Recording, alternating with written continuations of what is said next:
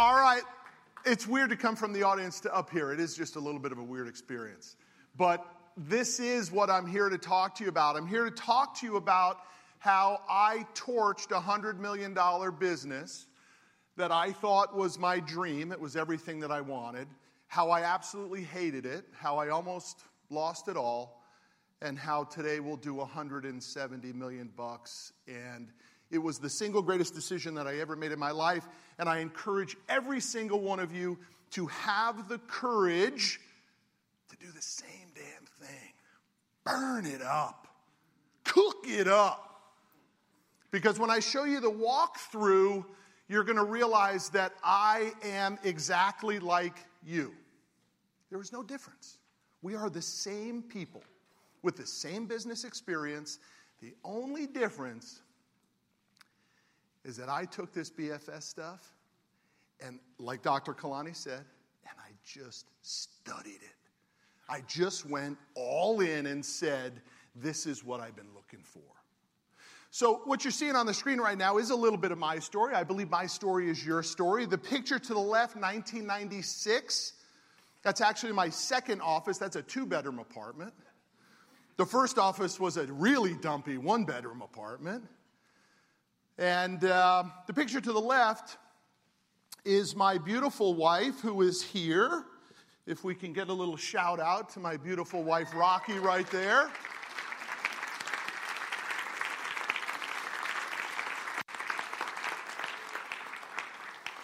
And our 3 boys, John, Jack, and the juicer.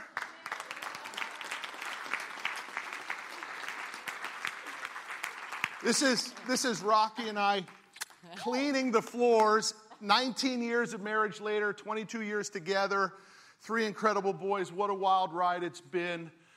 And to tell you how completely out of my mind I was, that office was in a really bad part of town. It's in a street called Harry Hines. And if my boys weren't here, I would tell you what happens on Harry Hines around midnight.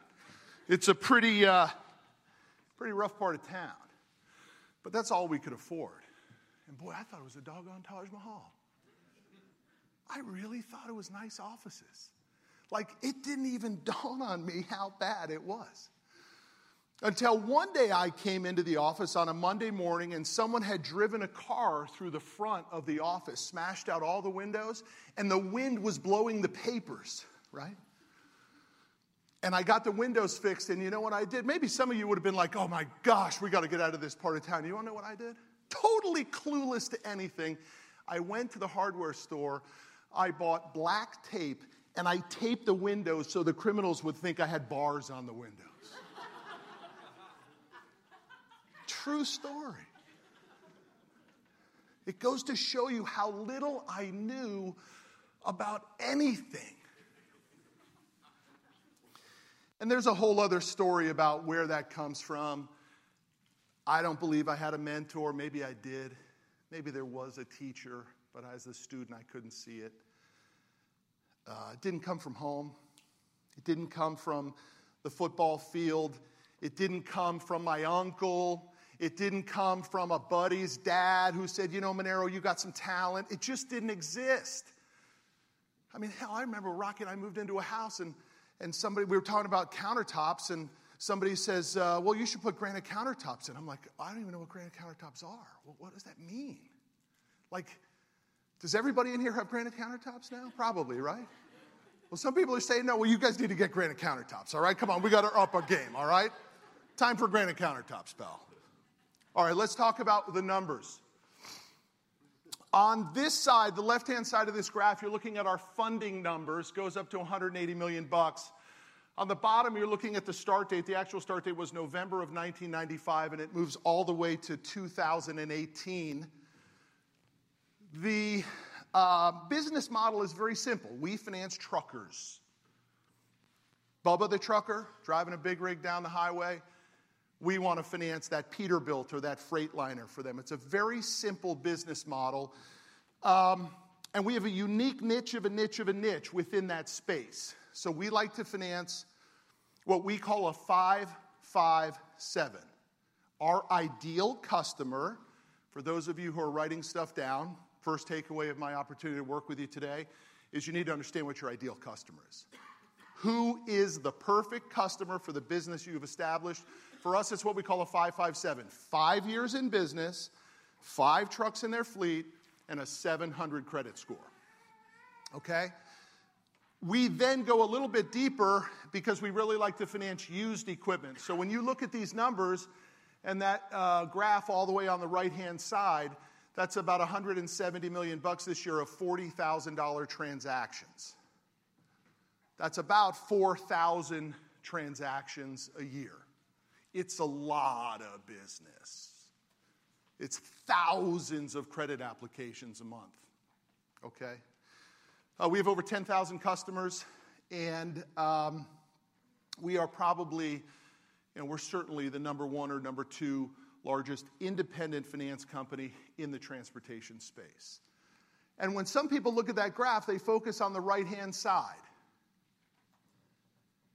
And when I look at that graph, I focus on this. All this wasted time from that beautiful woman and those 3 incredible kids, stolen from me from a thing called small business, taken, sleepless nights, inability to be present, faking that we were making money. What a shame. I don't see this graph, and I don't look at success on the right-hand side. I say, how did I last so long? What happened here? Les Brown, in Dustin's presentation this morning, talks about a 5-year watering of that bamboo. Listen, I'm still there 15 years later with this watering can. What a waste. I guarantee you someone in this audience knows exactly what I was just talking about. You've been doing it too damn long. Right? I had the pain. Now where's the gain, man? Les told me 5 years. Well, hell, it's been 8. Or maybe it's been 18. In 2011, if you see that first inflection point where it says decision to scale, that happened to me because of the rocker. My boys, please excuse the cuss word for a second, but she got tired of the bullshit. She got tired of me coming home and saying, yeah, we're doing great. She's like, really? How come the lights got shut off? Like, oh, baby, it's a terrible economy. Don't you know that? Come on, baby, it's a great recession, right? She's like, yeah, but, it seems like we're through it. Right? Seems like things are getting better. How come we're still getting our lights shut off? And because what happened is as we ramped slightly, if you look at this graph, you're literally talking up to that point of decision to scale, you're talking about $30 million in funding for us over a period of 18 years. The real math is it took us 18 years to do $36 million. And when I decided to scale, it took us 18 months to get to 100. You can change very fast. And so the rocker, right around that time, decision to scale, said to me one day on a Friday when I got home, she said, how'd we do today, baby? And I can remember the feel. I can feel the doorknob, the coldness, knowing that's what she was going to ask me when I walked in, and the fact that today I was going to tell her the damn truth. I was going to tell her that we were sucking eggs and that we were basically tapped out. Listen, when I say tapped out, I'm talking about taking $50 from my company bank account and racing to the bank to deposit it into my personal account to cover checks. Now, you may consider that tapped out. Some of you might think that's pretty good. I was out, okay? I told her the truth, and the rocker said to me, did you pay your employees? And I said, yes. And she lost her mind. How could you still be paying your employees when we can hardly pay ourselves? How could you do that to me and the boys, she said. And she said something that created that inversion. She said, one day, Matt, you will realize that you are so much bigger than your business. And she slammed the damn door, went into the bedroom, and I slept the night on the couch. And I decided that day, I'm going to scale this business. I'm going to fix it. And I just picked a number of 100 million. I had no idea whether that number made sense or not. I had no idea what the economics of that were going to look like. I had no idea how much profitability that was going to take. And I had no idea how difficult it was going to be to get there. It was just a phantom number. But it was a start. Because for all this other time, guess what? There was no number. It was, can we survive? Can we pay the bills? Is this employee going to steal from us? Please, don't steal. I need your revenue. Please. Kicking, scratching, clawing to put a roof over her head and feed those 3 boys. If you guys want to take pictures of any of these slides, please do so. And if I get a little preachy, just go ahead and say amen. All right? Just say amen. So listen, none of that seemed all that bad to me, to tell you the truth. It was just the fight. It's just kind of how it had to go. I just had to do it. I just had to keep doing it and doing it and doing it and doing it and doing it. I mean, raise your hand if business feels like that for you. Come on, raise it high. It's all right. Over and over and over, I've had the pain. Now where's the gain? Amen. The amen comes at around $100 million. When I began to say, and the rocker was sleeping next to me, and those 3 boys were in their rooms, and I couldn't sleep. And we achieved the goal of $100 million. And by the way, there was plenty of money at that time.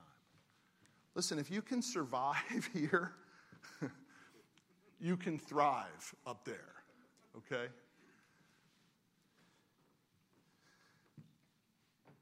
I just didn't trust it.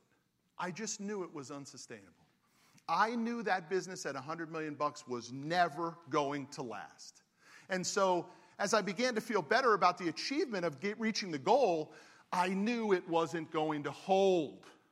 How many of you in this room who didn't raise your hand about all the pain and no gain might resonate with that statement?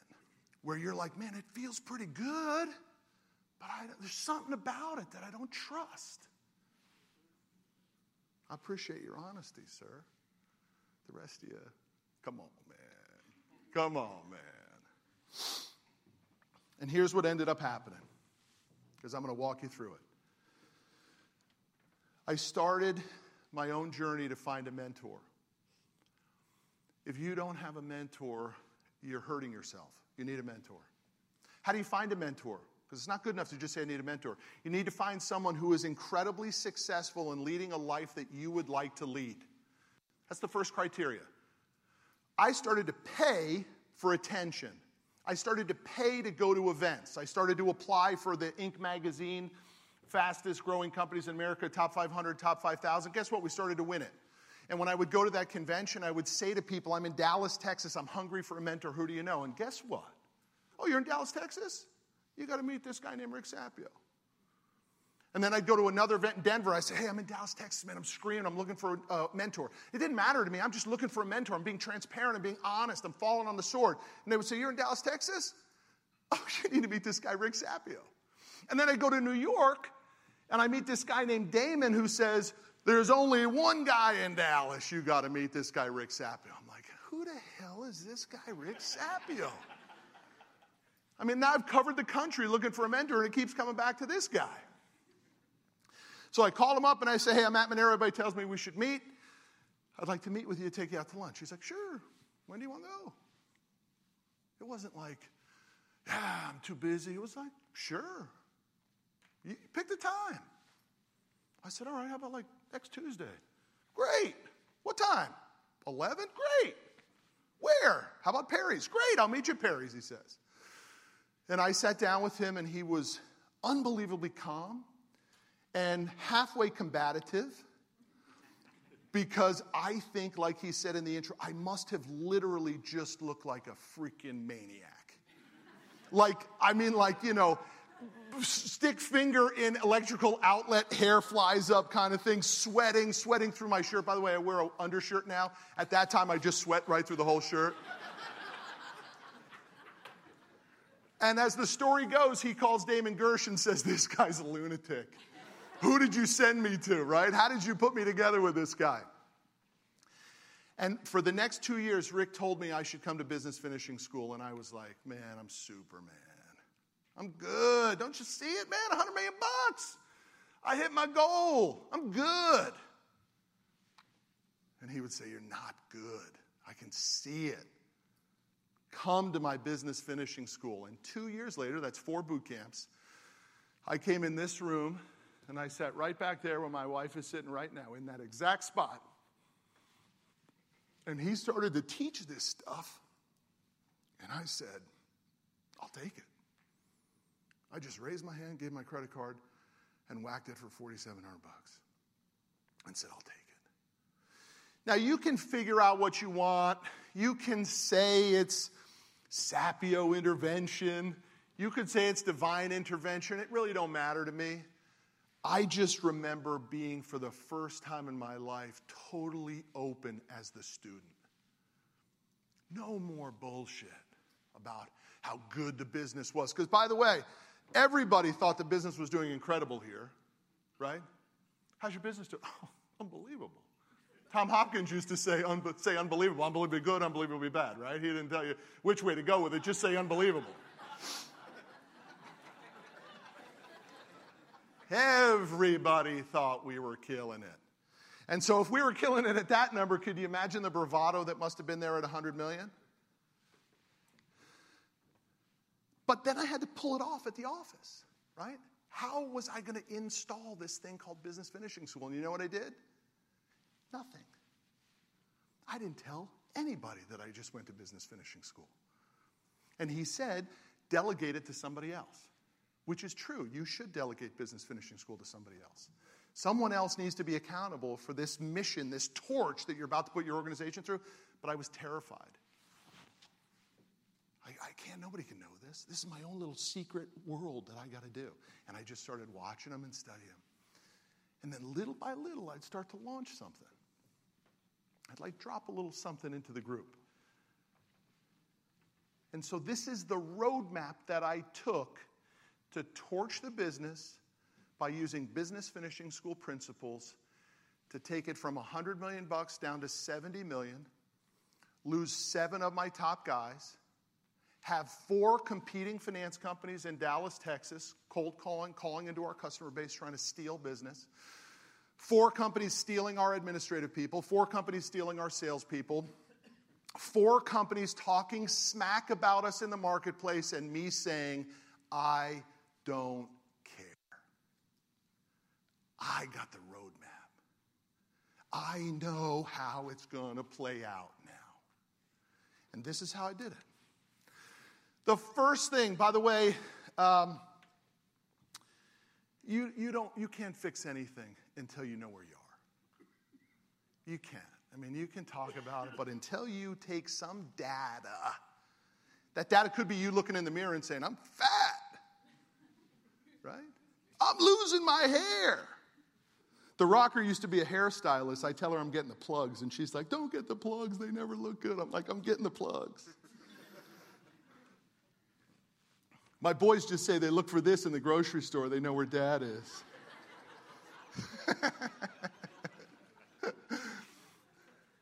So how do you know in business where the heck you are, right? You got to take your BSI test. You took your BSI test. Where'd you score? I scored a 39. In that back corner where the rocker's sitting, I scored a 39 on it. You have to know where you are. So I would make the suggestion to you that if you took the score and you weren't exactly comfortable with your honesty on it, I would suggest you take the score again. And really give yourself a good assessment. Where are you? Because Rick is right. And I've done a lot of social media stuff where I've given out that BSI index. And people come in 90s and all that sort of stuff. The only thing that Rick and I know when we get a 90 on the BSI test is someone lied. It is virtually impossible to get a 90 on it. Take the doggone test. Give the test to your team. Who's helping you make revenue? Who's helping you manage that business? Give them the doggone test. See where they score too. And probably divide it by 2, right, if you really want to know where it is. And then here's the thing that I think is most important, and I really think is so easy. Just visualize today's results in the future. How much more bullshit are you going to put up with? I couldn't do it anymore. When we got to that $100 million mark and I started to drop some business finishing school stuff in there, at our morning scrum, we would have a morning scrum with all hands on deck meeting. Started every morning 9 to 9:15, and I'd start to drop business finishing school, and everybody would go like this. And then, that one cancerous employee would take everybody on the side, and he'd start talking shit about it. And then when I'd walk into the lobby of the office, everybody would be quiet. You know who they're talking about, don't you? They're talking about your ass. Sorry, boys. Not like you haven't heard it from me before, but how much more crap are you going to put up with? Seriously, how much more pain can you deal with from your business? Guys, I've talked to a bunch of you. This ain't my first go around. We financed 10,000 small business owners. We've talked to 50,000, 60,000, 70,000 small business owners in my office. I know the plight of small business. And in most situations, it's hell. How much longer are you going to let it go? It's a really vital question that you have to ask yourself. And I would suggest to you, if you do the exercise of visualize the future based on today's results and you don't like it, burn it up. It's going to be okay. Cook the bitch. Have a party, man. Bring the kindling and the lighter fluid and just squeeze some on there and just go like that. Play Guns N' Roses when you do it too. It can't get much worse, you all. It already sucks, and it's called your business and your life. Can't we agree? Somebody give me an amen on that. Hell. I just showed you. I lived it for 15 years, guys. I'm not talking out of my rear. Let's talk about how we figure it out. Because I really am not a concept guy. I'm really a nuts and bolts. How do I put this stuff on the ground? I believe you have to figure out the state of your employees. If you want to take your cell phones out and take a picture of this, you should take this back to your organization and you should hand it out to your employees. It's so simple but so telling. On the left-hand side, what I call the triangle of trouble, your employees will feel non-accountable, non-contributing, and non-appreciated. That's a very dangerous situation. In fact, I'm going to go so far as to tell you that if your employee feels all 3 of those, it's impossible to fix the situation. You will not turn that situation around. I love what Rand was referencing about the business being the reflection of the leadership, and I like to say the business is the reflection of the owner. Okay? And then I think in this audience, and I think in my existence, we are pretty much small business operators. Okay? Let's go to the right-hand side, because you imagine, look at what happens if you just take the word non off. We have people who feel accountable, they feel contributing, and they feel appreciated. That is step number 2 of torching it. What is the state of your employees? How do they feel? What would happen if you took that screenshot, printed it when you got to the office on Monday, went to somebody and said, hey, I'd just like to know how you feel. Would you just circle how you feel about that? Let me ask you a question. What if you did it anonymously? What if you didn't ask for their name on it at all? And you just handed it out to the office and they turned it back in, and now you had a pretty good gauge of where your employees are. Remember, I told you, you have to take accountability of where you are, and now you have the ability to take accountability where your employees are. I like anonymous stuff because I don't believe in the early stages of a torch. It's very easy to get total transparency because we still have a trust issue. They don't buy into what you're doing. You're a lunatic. You're a madman. You started on Monday, forgot on Tuesday what you told everybody you were doing on Monday, right? Can we get an amen on that? Come on. You have done that, yes? All right. let's talk about what's going on in this employee-employer relationship, because I believe it's changed forever and almost nobody knows it. It's a case study from LinkedIn. I love how Reid Hoffman, the founder of LinkedIn, talks about his new employee-employer paradigm. For those employees, I'd like to give you some very good news. You are in the driver's seat. You win. For those employers who don't understand it, you better catch on. Because the employee base now has greater control over the employer than I believe they ever had in the past. And LinkedIn recognized it, and they've chosen to do this. LinkedIn puts out employment contracts for everyone, but here's what's fascinating about them. They're only 6 or 12-month employment contracts. So here's what LinkedIn says. Here's what we think we can promise you for 6 to 12 months. Do you think you could promise us this back? And the employee says, yeah. And LinkedIn says, great, let's try it. What do you think? Sounds good. Sign here, sign here. And you get 110% effort for 6 to 12 months. Then you know what LinkedIn does? Hey, we'd like to talk to you about that employment contract. Did you like it? And the employee says, yeah, I liked it. Did you like it, LinkedIn? Yeah, I liked it too. Should we both try it for another 6 to 12? Yeah, let's do it. Great, sign here. And you're getting 110% at all times. Most of you in this audience have no employment contracts, and you're doing this. Please stay for the rest of your career. And your employee is saying, can I get out of here? Somebody give me my login for Indeed. I got to get out of this place. Okay? So I throw that out to you because when you understand that the level of requirement to communicate with this new employee-employer relationship has never been more vital. And I think LinkedIn just hits the nail on the head. By the way, employment contracts we'll talk about in a minute. Expectations and job descriptions. Guess what? You notice what I'm putting in parentheses? Is everyone starting to see that in my slides? Listen, let's not forget, I went to cooking school, y'all. That's my college education. A place called Johnson & Wales University in Providence, Rhode Island. It's the only school I applied to. It's the only school I got into. My father never talked to me once about college, ever. Didn't go to me and drop me off with my stuff. My mom did. My old man, in 4 years that I was at that crappy school, my father never came to visit me one time. We were not talking about college. That's the only place I went. So when you see me in that apartment and you understand that 18 years, I didn't know anything about business. No one taught me anything. But I hated working for that son of a bitch, so I said, I'm going to go start my own thing. Can I get an amen on that? Who else has done that? Right? You hated working for the guy. And you said, I'll go start my own business. I'll show him how to do it. And 18 years later, you went no place. This is where it started to get really crazy in this torch sitch.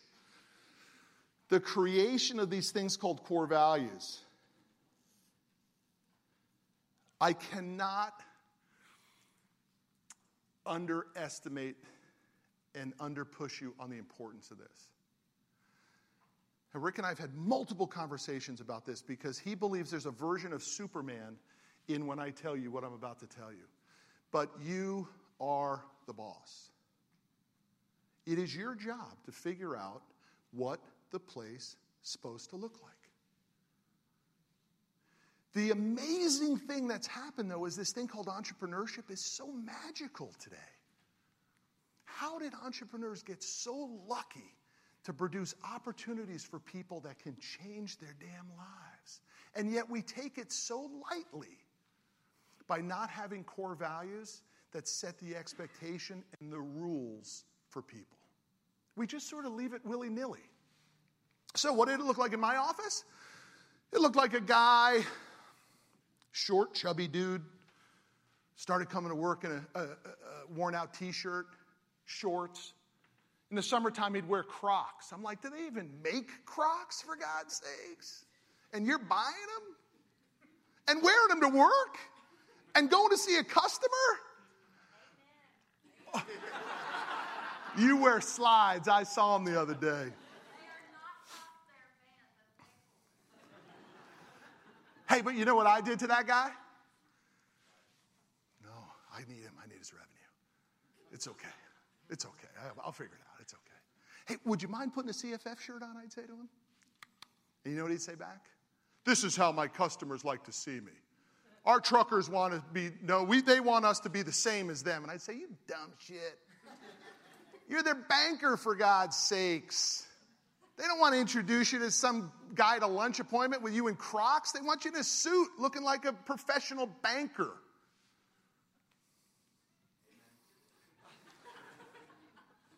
But I tolerated it because I needed his revenue. And I didn't have clear core values. And I just wasn't set yet. We were still torching it. We were figuring it all out. You do need to figure out what are you willing to no longer tolerate. Tomorrow morning we will work on your stop doing list, where I'm going to force you to ask and write down, what will I no longer put up with? And that's tough, but it's really pretty easy because you all know what you're doing. You know what you're tolerating. You know what you're putting up with in that work environment. So let's keep going. You've got to figure out what matters most. Is it profit? Is it reputation? By the way, Module 14. And I'd like to hammer this point. You have the courage to do it. You are terrified. I get it. You're afraid. You know what you're afraid of? I need what I have. I can't get rid of it. I'm a squirrel hoarding my nuts. I'm telling you, burn it up. You don't need those nuts. Go get you some big ones. Amen. Here's what they look like in my office. This is 6x6 plexiglass. If you come into my office, you walk through the lobby. We have a little tunnel, if you will. This is on the left-hand side. I would suggest, if you're open to it and you think it makes sense, snap a picture of it, take them, steal them. This is your first round of understanding how you might create core values by stealing mine. And it's perfectly fine. Because I don't think these core values have anything to do with the equipment financing business. I just think they work for business. Okay? By the way, post-torch, I've had 2 employees come and quit citing core value number 2. They are no longer happy at Commercial Fleet. And it is the most magical thing when someone quits by citing one of your core values. It's amazing. So look, there are no numbers to these, but I do, in full transparency, believe this is the route. I do believe company profits is the first thing that matters to us. We are a sales organization. We have guys that are hunters and closers. And if that mindset exists in your organization and you don't address profitability, you will have a conflict with your core values. Those people are there to make money. They're hunters, right? Personal happiness is my most important one. And I remind some people in the office every once in a while that it counts for me too, right? Your behavior is impacting my personal happiness, and I'm not exempt from the core values. We as a collective are part of these core values. Number 3, customer loyalty and preserving our reputation. We have to do good, clean, squeaky clean business because now at the size of our organization, we feed a lot of mouths. We feed a lot of people out of my office. And I'm not just talking about the single moms who are working our operations department. I'm talking about their kids. I'm talking about our clients. We feed a lot of people, which I'm going to show you in just a sec why it really connects to our catalyzing statement. Here's our mission statement. It took us 4 months to come up with this during the torch. Steal it. Go for it. Just put your name in there. It don't bother me at all. CFF exists. Super important word. What the heck do you exist for? We exist to help ourselves and our clients reach their full potential. When we completed it, it stopped right there. And I said, that's not good enough. We have to go further. How do we help them? And we help them through expectations, expertise, and then that last word took us 8 sessions. By the way, my executive committee met every Tuesday at a little coffee shop down the street from our office, 8 a.m., and we grinded these out. This is not Matt Monero's version of the company. This is our group's version of what we think the company should exist for. That last word of gratitude started out with, hey, thanks for the business. Hey, we appreciate you. But you just think about that word for a second, man. When I look at you and I say, man, I'm grateful for your business. And I hold you tight and say, I need it, keep it coming. It's different. Because your competitors almost never even say thank you. Ask yourself, when was the last time you bought something, big or small, and you got a handwritten thank you card from the person that sold it to you? Just ask yourself. Raise your hand if you can remember that. Will you look around and see what just happened? No one is even saying thanks or I appreciate you, goodness gracious, not saying gratitude. What a competitive advantage. Just write handwritten thank you cards that say I'm grateful for the business. Hell, just write I'm thankful for the business. Incredibly powerful, that word. And our catalyzing statement, which is actually trademarked now. We finance America one truck at a time. Now, why does that matter to us? Because when you really understand what our customers do, Justin is not a customer, but in the industry as a trucker. Truckers roll America. 80% of everything in this room and everything in your house is brought on truck. When truck financing, truck buying, truck purchasing is a leading economic indicator. When truck sales go down, mark my words, 6 months later the economy is going to slow because you ain't buying as much toilet paper anymore. And my clients don't have to haul it. And that's a problem for us, but I get to see it early, right? So we finance America one truck at a time. I like that.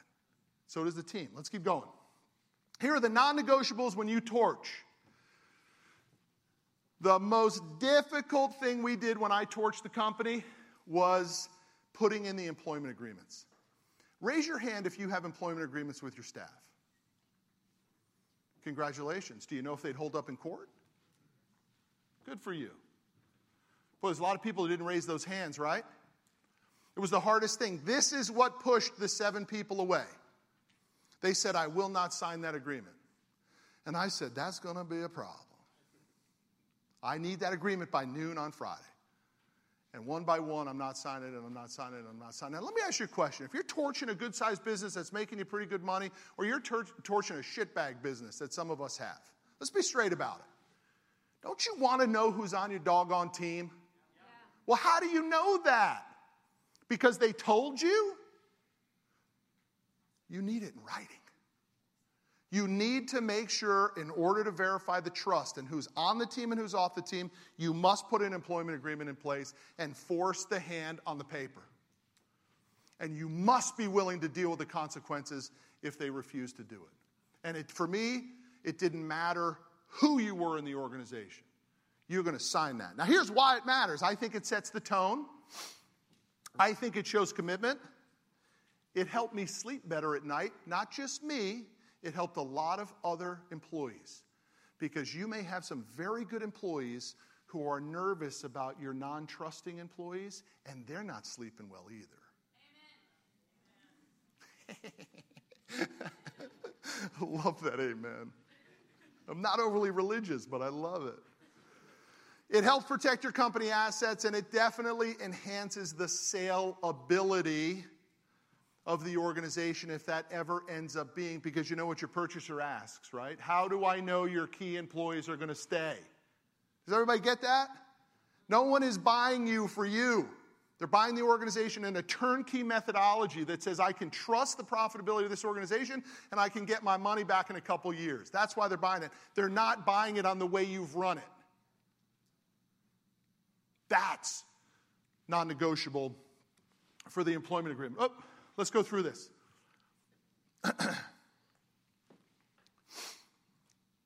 For me, this is the most important piece.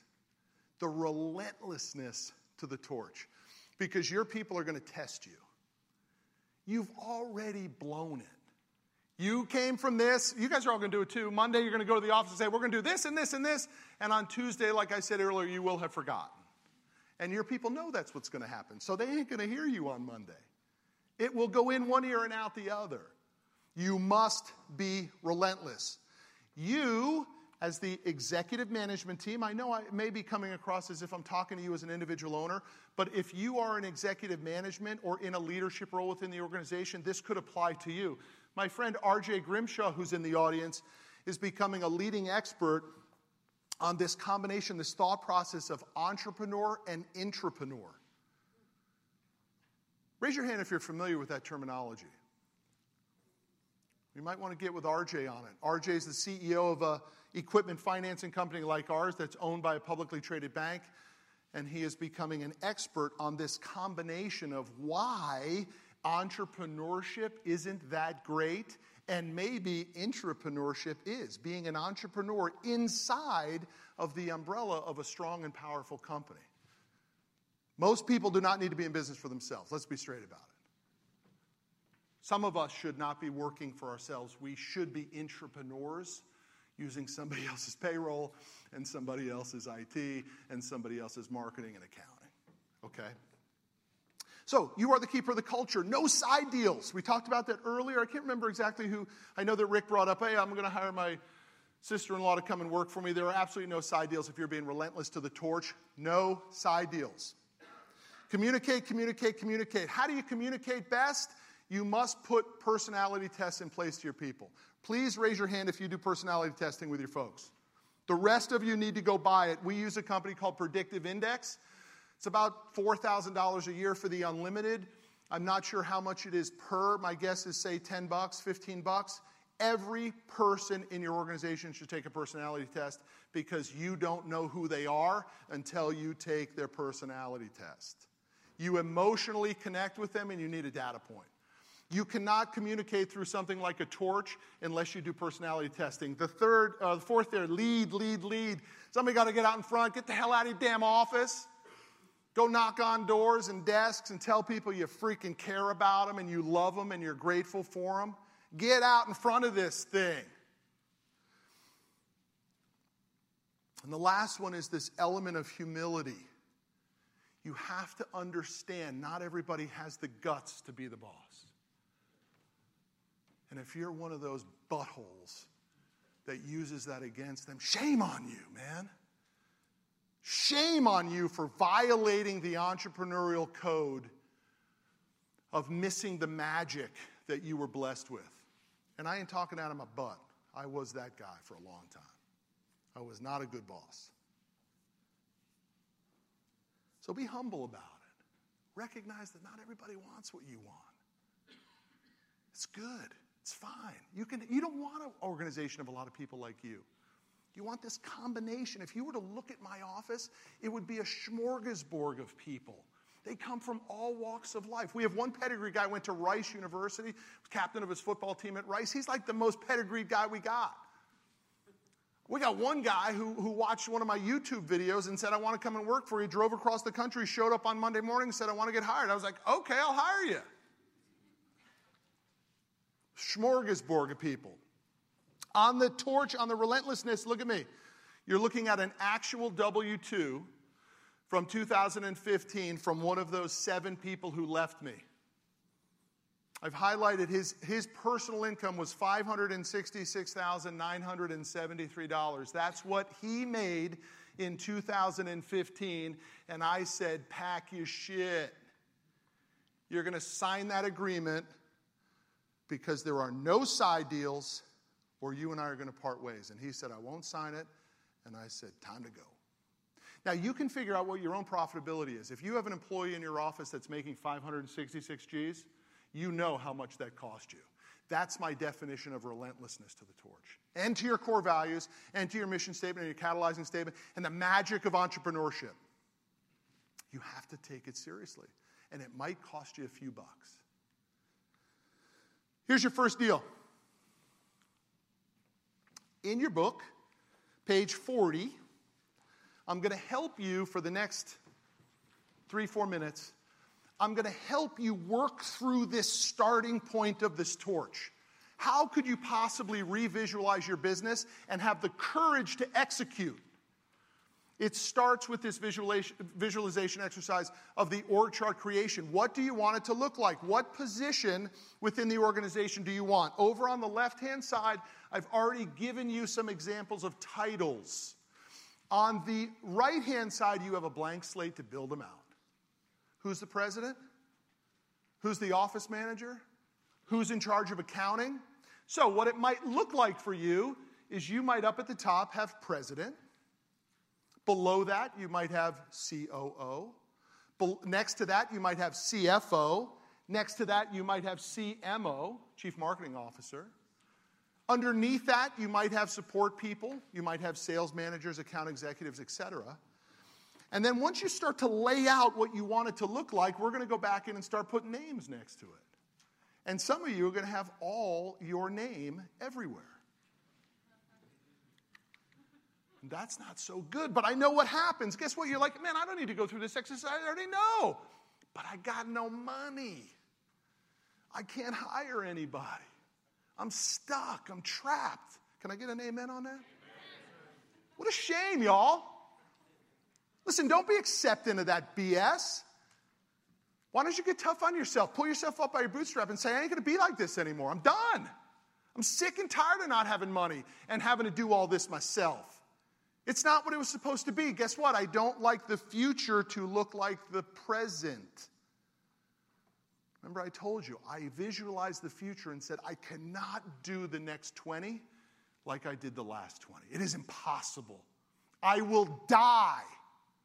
It will kill me. I will lose my marriage and my children if I don't change. So we just joked about that a little bit. Oh, yeah, that's me. And I'm challenging you and saying, why is that you? It doesn't have to be you. Your job in life is to be better than that. Because when I look back on that squiggle, you know what this was? You know what this was right here? Let's be straight about it. You know what this was? This was average. This was me leaving the office a little early to go coach the boys. I don't regret any of those.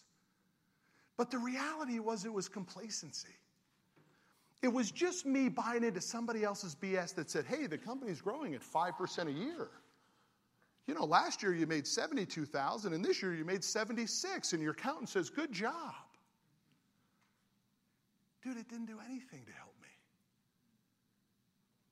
This is the nightmare that so many of us live in. And when you overlay a term that I call false positive, where you actually convince yourself that you're doing well, please hear me. If you make 50 G's and your boss gave you a 10% raise and now you make 55, you didn't do anything. Your life didn't change. It's 55 G's. You can't do much on that kind of money.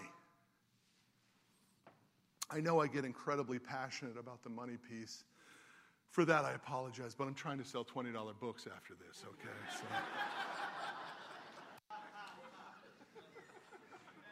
So. Amen. Guys, take this one with you if you want and work on this. This is vital because unfortunately for most of us, our name is the one on this org chart. Quick takeaway on that. Doesn't have to be like that. Just quick couple takeaways. Literally, if you don't have a chief marketing officer, there's a thing called Fiverr. Anybody ever heard of Fiverr? You can get any flyer you want for $5. You get a PowerPoint done for $5. Hell, you can get a guy to create a video for you for probably $10. It's resourcefulness when you're broke. How am I going to get it done anyway? It starts through the visualization. Let's go next because I got 9 minutes left. We talk about this module 3 in Business Finishing School, the importance of rhythms. This is actually in your book, but you can take a screenshot of it. This is the actual rhythm planner exists in my company. If I have a meeting with anyone except for Sarah, because she's our senior project manager and we meet more than once a week, if you come to a meeting in my office, if you're my accountant or my bookkeeper, my controller, whatever, my operations manager, you bring me this. Because if you don't have this rhythm laid out, they're going to talk about whatever the hell they want. And I don't want to talk about whatever the hell you want. Right? I just don't want that. So what do I want for my people? I want you to give me a quote of the week. It tells me where your head's at. What are you thinking about? Right? Then I want to know what your pick and your poke is. We do this in my family too. After vacations, I say to the boys, what's your pick, what's your poke? Your pick is what went well. And your poke is what didn't go well. So I want to know, tell me what went best for you last week and tell me what went worst for you last week. I want to know your objectives. I want your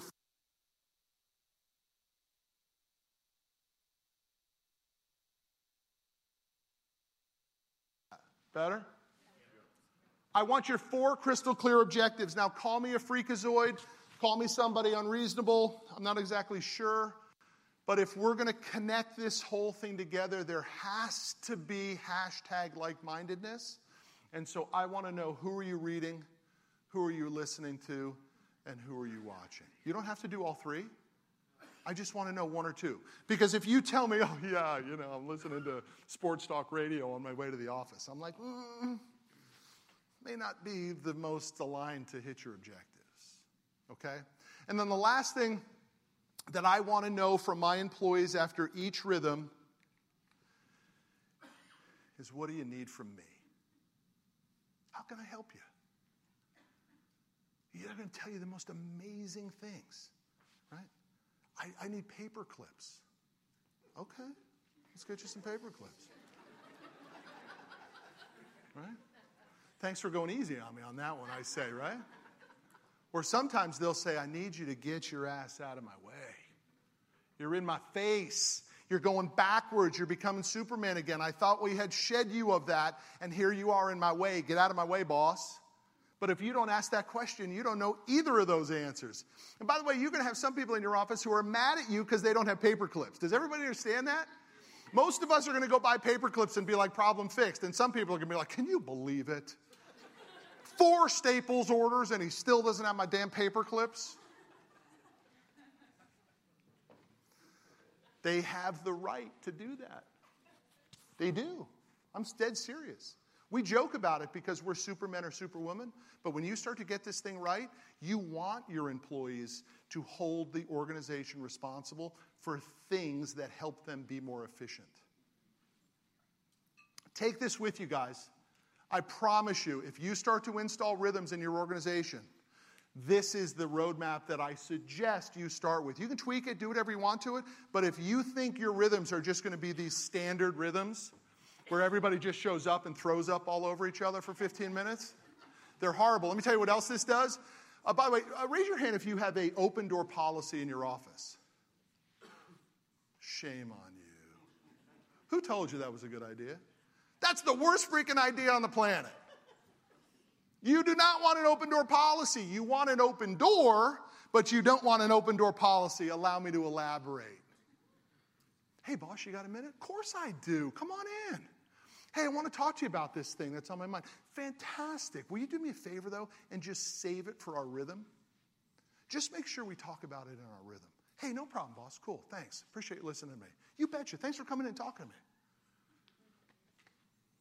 90% of the time, your employees will not bring it up to you in the rhythm. They will have completely forgotten about it, but 90% of the time, you with your open door bullshit policies, you know what you do? You got derailed for the entire day. You got caught in drama, you got caught in minutia, you got caught in the current of the urgent, and it wrecked everything. Why? Because you don't have rhythms. I didn't say close the door. I just said adjust your open door policy. And don't be a jerk about it. Okay? I'm down to 4 minutes. Insert price chart image from site. That's awesome. I guess that didn't get done, right?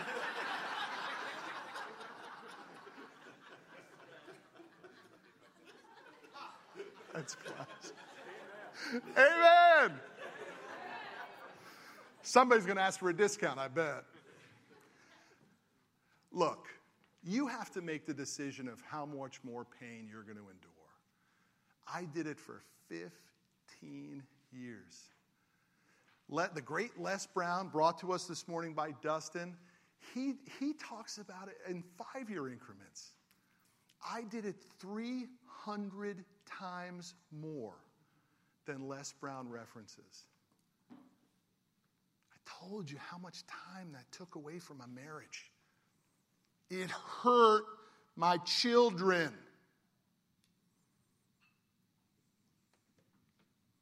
Why? When you have the chance to fix it, why wouldn't you? Oh, let me guess. Money. It's $229 a month. It's $4,788. That $4,788 and my commitment to my time to learn it and be a student has made me millions of dollars in the last few years. It's the simple, greatest investment you can make. And that's my sales pitch to you on BFS. Why on earth, for money, would you trade for the pain that your business produces? If you want it, just go to the back of the book, fill it out, rip it out, give it to Morgan or Angie or Cammie. Let me know how you did. Shoot me an email. Tell me about it. Because when Kathy was talking about her why, I found mine.